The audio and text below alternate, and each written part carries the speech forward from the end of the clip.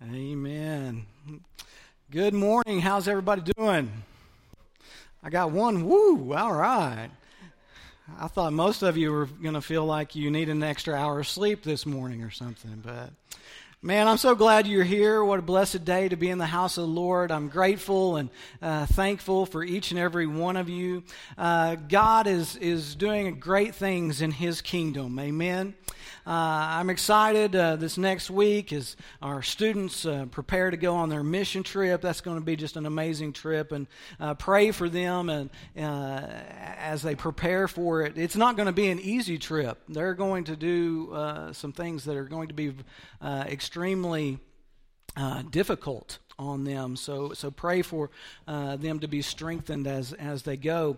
So that's they'll leave next week, and then I'm excited. We are just 3 weeks away from our Unashamed Crusade. God has just got great things in store for this church, and I hope that you are ready. I think that as we prepare for these times of emphasis on the church, we need to check ourselves. We need to look at the core of ourselves and the core of the church, and are we doing exactly what God has called us to do? So today we're going to look in Matthew chapter 4. Matthew chapter 4 and verse 18 is going to be where we start today. But before we get there, we're just going to do something to kind of warm you up and to get you ready. All right, we're going to do a word association game this morning, and to get your minds thinking. Okay, so when I say a word, I want whatever the first thing is to pop in your mind, just think about that, all right? So here we go. We're going to start off. The first thing, remember, just think about the very first thing that comes to your mind. What is the first thing that comes to your mind when I say the word gym? Gym. All right. Was the first thing that popped in your mind a guy you know named Jim? Or was the first thing that popped into your mind a place where you worked out? All right. It could be go a couple different ways. All right. You're starting off pretty good there. All right. How about this word? What is the first thing that comes to your mind when I say the word vegan? That's a hard one, isn't it? That's a hard one. Some of you are like, what is that? All right. So, all right, here's an easier one. What's the first thing that comes to your mind when I say the word sooner? Got a couple boomers in there. Got a couple boos in there as well. All right. How about cowboy? Got a woo. All right. This one may be a little bit more interesting for you. What comes to your mind when I say the word Star Wars? Did you think of the original stuff, with Chewbacca and Han Solo, or did you think about the new ones? All right. What came to your mind when it came to Star Wars? That's good stuff. How about this? What comes to your mind when I say the word thunder? All right. Did a cloud and a thunderstorm come to your mind, or was it Russell Westbrook? All right. Most of you were with Russell. All right. Good stuff. Good stuff. All right. So I've got you all primed and ready. All right. Now this next word is what we're really going to think about this morning. All right. What comes to your mind when I say the word Christian? Christian. In our world today, it's kind of difficult to define Christian. There's a Bible teacher in Atlanta named Andy Stanley who was asked this question, and he said this: if you ask 10 different people, you will probably get 9 different answers, at least here in America, what it is to be a Christian. If you just stop and you ask people on the street, are you Christian? You get all kinds of different answers. You'll get a, oh yes. You'll get some people who say, what do you mean? by that. You have other people that say, well, yes, but. You'll have others say, no, but. You'll still have others say, yes, but I'm not like. Yeah, and you'll have some that say, I became a Christian at such and such age. Or you'll have some people say, I've been a Christian all my life. And then there are some that will say an emphatic no. There was one guy who was asked this question, and his response was this: no, I'm not a Christian. Christians are judgmental, homophobic, moralist, who think that they are the only ones going to heaven, and secretly relish the fact that everyone else is going to hell. I think there's no question that in our world today there is great confusion over what it is to be a Christian. And I think that this confusion is brought forth by Satan and his great ability to confuse people and to interact in people and to mislead them from the truth. Did you realize that the very first followers of Jesus Christ were not recognized as Christians? The church did not come up with the term Christian. In fact, the term Christian was a derogatory term. It was an insult. It was brought up by people who were outside of the Jewish community. In Acts 11:26, we see in the Bible that it tells us that it was at Antioch where the disciples were first called Christians.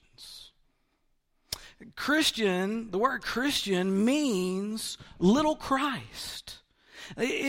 What we get here is a picture of Paul walking down the street and some people saying, well, there comes little Christ. There comes little Jesus. The guy who acts like he thinks he's Jesus. It's a term of kids just calling out and calling names to somebody else. But, when somebody calls you a name, sometimes it's not a bad thing, is it? It might have been meant to be a bad thing, but what we did is, and what the first followers of Jesus did was they took that and they said, well, what a compliment. Amen?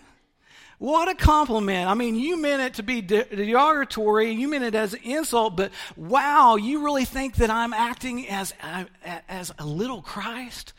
What a great honor.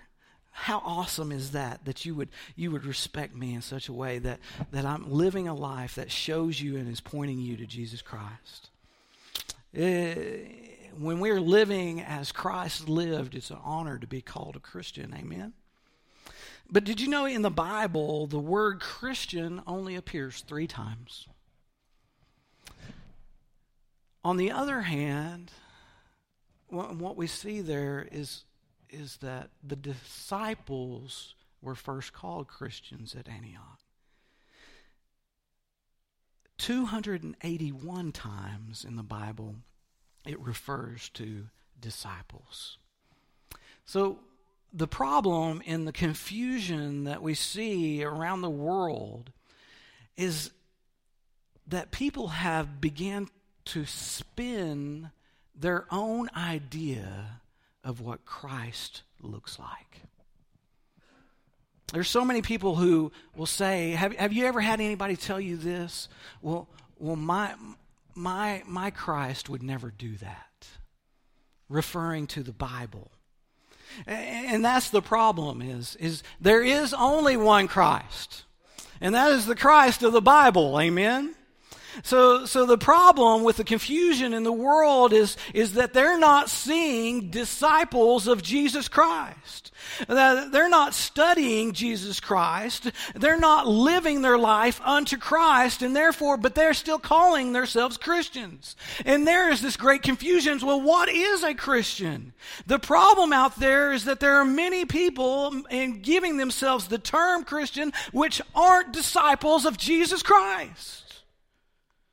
Actual disciples of Jesus Christ love Him and keep His commandments. And we also realize that we falter in this, and none of us are perfect, and we fall down, and we need Christ's grace upon us to lift us back up time and time again. Amen? So that's what brings us to Matthew chapter 4, verse 18. We see right here Jesus calling his first disciples. Matthew 4:18, it says this, while walking by the Sea of Galilee, he saw two brothers, Simon, who is called Peter, and Andrew, his brother, casting a net into the sea, for they were fishermen. And he had said to them, follow me, and I will make you fishers of men. Immediately they left their nets and they followed him. And going on from there, he saw two other brothers, James, the son of Zebedee, and John, his brother, in the boat with Zebedee, their father, mending their nets. And he called to them. Immediately they left their nets and their father, and they followed him. Let's pray. Father, we thank you again for your word, your scripture. Father, we pray that you would enlighten us to know the truth this morning by your word. And Lord, that you would use it as a lamp unto our feet to follow you each and every day of our lives. God, we pray this in Jesus' precious name. Amen. You know, I remember as a young Christian reading this text and thinking about that. I was pretty confused reading this text and thinking about it because, I mean, who does that, right? Who just follows somebody when they just made them and they said, come follow me? I mean, it just didn't quite make a whole lot of sense to me. And then, you know, we grew up and we watched, how many of you remember those old B movies of Jesus, right? And I mean, you had Jesus walking along the seashore in this white robe with the blue sash, right? You guys remember that? And he had the long Ric Flair hair, you know? And then it just showed him like staring at Peter. And then Peter just dropping the nets and following him. It just didn't make a lot of sense to me. I don't know if it made a lot of sense to y'all, but so I've always kind of wondered about this, and then I started to learn more about the history and the culture, the Jewish culture, and there's some awesome things here. Did you know that all Hebrew boys went to Torah school? Starting at the age of 5, the little boys would go to Torah school. For the first day at Torah school, they would get them all there, and then they would set them there, and they'd be looking up at the rabbi or the synagogue leader, and they would open their mouths and they would drop in a dab of honey. You know, for many of them, growing up in this poor region, for many of them, it was the first time they ever had anything sweet. And then they would begin to read Genesis to them. And it made an impact upon them that God's word is sweet. How awesome is that? They would study from age 5 to age 10. They would study the Torah. The Torah is the first 5 books of the Bible, right? And they would study it, and they would come to master it. Then the best of those students at the age of 10 would remain either in the school or they would go back home and just start living and work in the family business. And then at the age of 17, the best students, the students that wanted to make a career out of religious studies, they would go and they would find a rabbi that they liked, that they admired, and they would go and they would apply to be his learner, his talmidi. They would find this rabbi and they would go. How they applied was they would go and they would sit at his feet. And by sitting at his feet, they made this request to be a learner of him. And then that rabbi would begin to examine that student. He would question him. He would look at him. He would see if he was worthy to be his disciple, his talmidid. Now, if he chose him, that student would live with him. He would go with him. He would be devout to him. He would learn everything. You know, we have to understand that in this culture, in this time, kids did not grow up wanting to be NFL stars or play in the NBA. Their dream job was to be a rabbi. That was the greatest job that you could have. And that they wanted to do this. That was the dream. So the best of the children of the students would come to the best of the rabbis. And those rabbis would choose the ones that they wanted. They would begin to memorize their actions and everything they did, how they ate, their mannerisms, everything about them. You know, the greatest compliment a talmidid would have in this time was for somebody to say this phrase: "The dust of your rabbi is all over you." What a weird example, right? But that meant that you were just like your rabbi.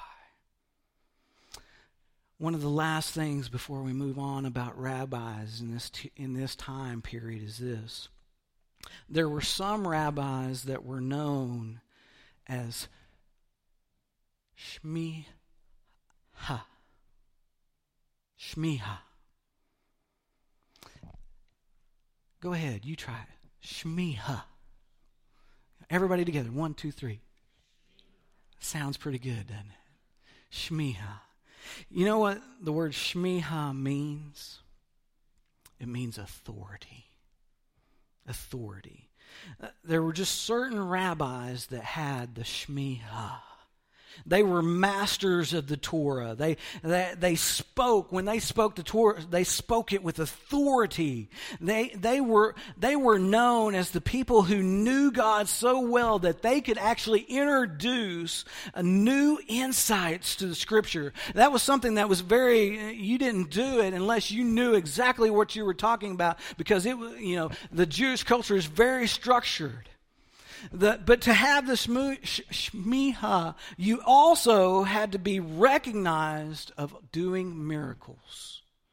They did miracles. And then the third thing that made you or gave you shmiha was that 2 other rabbis that had shmiha said that you had shmiha. So this became like the ultimate club. The ultimate of the greatest rabbis had the shmiha. So then here comes Jesus. Jesus of Nazareth, who at the age of 12, he knew the Torah so well that he was teaching the religious leaders in the temple what God's word said. Here is Jesus who throughout the Scriptures say phrases like this: you have heard it said, but I say to you. We see in Matthew chapter 7, the people were amazed at his teaching because he taught with shmiha. He taught with authority. We see later, before they crucify him, that the scribes and the Pharisees were always asking him, where did he get his authority? Where do you get your shmiha? So we have Jesus Christ, the Rabbi of rabbis, Jesus who has the shmiha. He is the one that comes and he calls Peter. He calls Andrew, James, and John. He says, come, follow me. And they drop everything and follow him. Amen. Kind of makes a little bit more sense. But now as we look back at that scripture, it tells us, and it's plain to see that Peter and Andrew and James and John, they were fishermen. So what does that tell us about them? Well, it tells us one thing for sure is that they didn't make the cut. They didn't go all the way through Torah school. They didn't make it to go and find a rabbi of their own. What we see here and what we understand, and we can't pass over this, is that we have to understand that Jesus, when choosing his team that would change the course of the world, Jesus chose the B team. Amen? Jesus chose the B team as his starters. And you know, it makes sense to us now that the rabbi with Shmiha called these men to follow him. And they jumped at the chance to follow him and to learn from him. Matthew chapter 4, Jesus is not always going to choose the best, but he is going to choose the willing. John MacArthur put it this way in talking about Jesus choosing his disciples. He said, in choosing his disciples, Jesus skipped all of the wise men of the day. The great scholars were in Egypt. The great library was in Alexandria. The great philosophers were in Athens. The most powerful were in Rome. He passed Herodias, the historian. He passed Socrates, the great thinker. He passed Julius Caesar, the great ruler. He chose men to be his disciples that were so ordinary it is comical. Not a single rabbi or teacher or religious expert, not even a synagogue ruler. Most were fishermen. One was an IRS agent and the other one a former terrorist. So, let's see. God chose the B team. And why did God choose the B team? It's because he doesn't need our abilities. You understand what I'm saying there? He's not looking for the best and the greatest. He is looking for the willing and the humble, the one who is going to follow him and not question.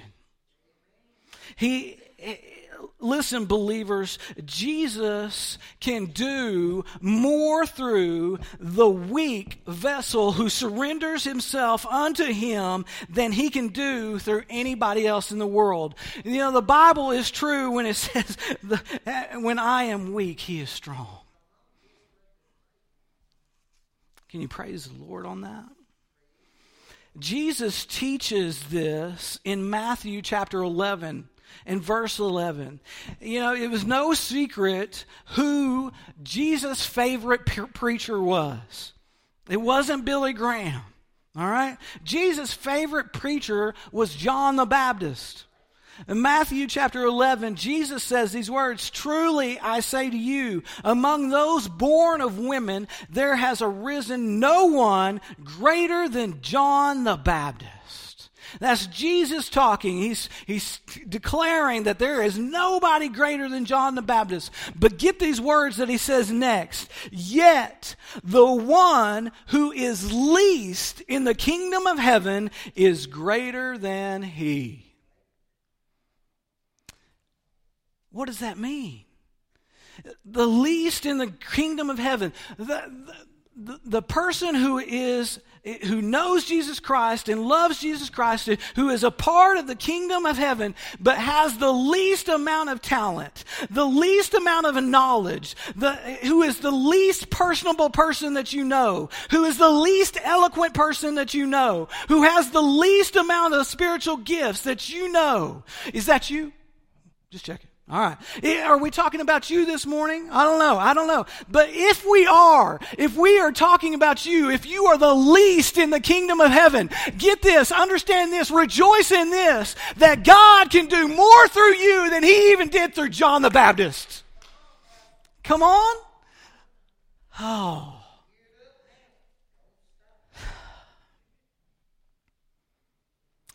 You have more potential in you as a believer in Jesus Christ to do awesome and amazing things when you surrender your life unto Christ and when you allow Him to work in your life. Listen, my friends, Jesus didn't choose you for your ability. He didn't choose you for your talent. He didn't choose you because you look pretty. He chose you because He loved you, and you humbled yourself before Him, and you called Him Lord. Jesus wants to do amazing works in your life, and He is able to do amazing works in your life through His Spirit. Through a willing and submitted vessel, He is able to do unimaginable works. There's a possibility that you just submitting yourself to Christ could lead more people to Christ than the most eloquent, polished preacher there ever was. Listen again, my friends. You are wonderfully and beautifully made. But you aren't wonderfully and beautifully made because of anything you've done. It's because of how God made you. You are awesome because He has made you awesome. And God is awesome, and He is able to do amazing things through a vessel that will allow Him to work through them, to bring Him glory. He did not choose you because you were the best. He chose you because you were willing, and He loves you. God can use each and every one of us that submit unto Him. Over the last couple of weeks, we've talked about and we've seen why Jesus came. He came to seek and save the lost. Amen? And as believers in this room, you have to know this. We know this because we all were lost before we came to Him. Amen? We all were dying of our sins. We were all separated from Christ until we came to know Him, came to know His love. And He moved upon us. And when He did that, we submitted ourselves to Him, and the Holy Spirit came into us, and we became His. We became His, and we are to become disciples.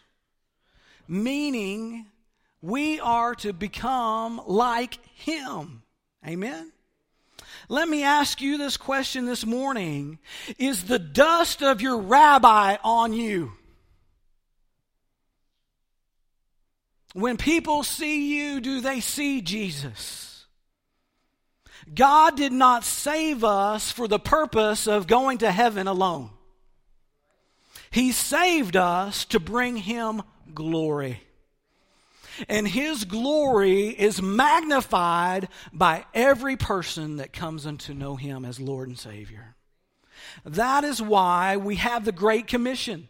That is why Jesus called us and told us and gave us a purpose in this life. He says, "Go therefore, make disciples of all nations, baptizing them in the name of the Father and the Son and the Holy Spirit, teaching them to observe all I have commanded.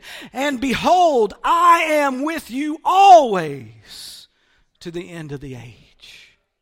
And not only does he give us this commandment, this commission to go forth, but the Bible also describes us purpose to those who are his disciples. In John chapter 15, verses 7 and 8, Jesus said this, "If you abide in me, and my word abides in you, ask whatever you wish, and it will be done for you. By this my Father is glorified, that you bear much fruit, and so prove to be my disciples." Are you a disciple of Jesus Christ? Do you love the Lord with your heart, or is there a longing inside you to know him more and more? Are you getting into the Word of God daily? Are you meeting with other believers to dive deeper into the Word of God and to answer those questions that you have? Do you find yourself praying to God and asking him for direction daily? And in that day, are you finding times where God is pointing you to do good for other people? Are you obeying his commandments? Are you following him? Are you investing in all that he is doing? Are you investing your time, your talent, your treasure into the kingdom of God? Are you doing it so that the fullness of God's kingdom can be glorified here where we are right now? Only you can answer that question truthfully. Today, church, I am calling us by the Spirit of God, not myself. I'm calling us all to dive deeper into being disciples. Being Christ disciples. I'm asking us to do whatever Christ says for us to do.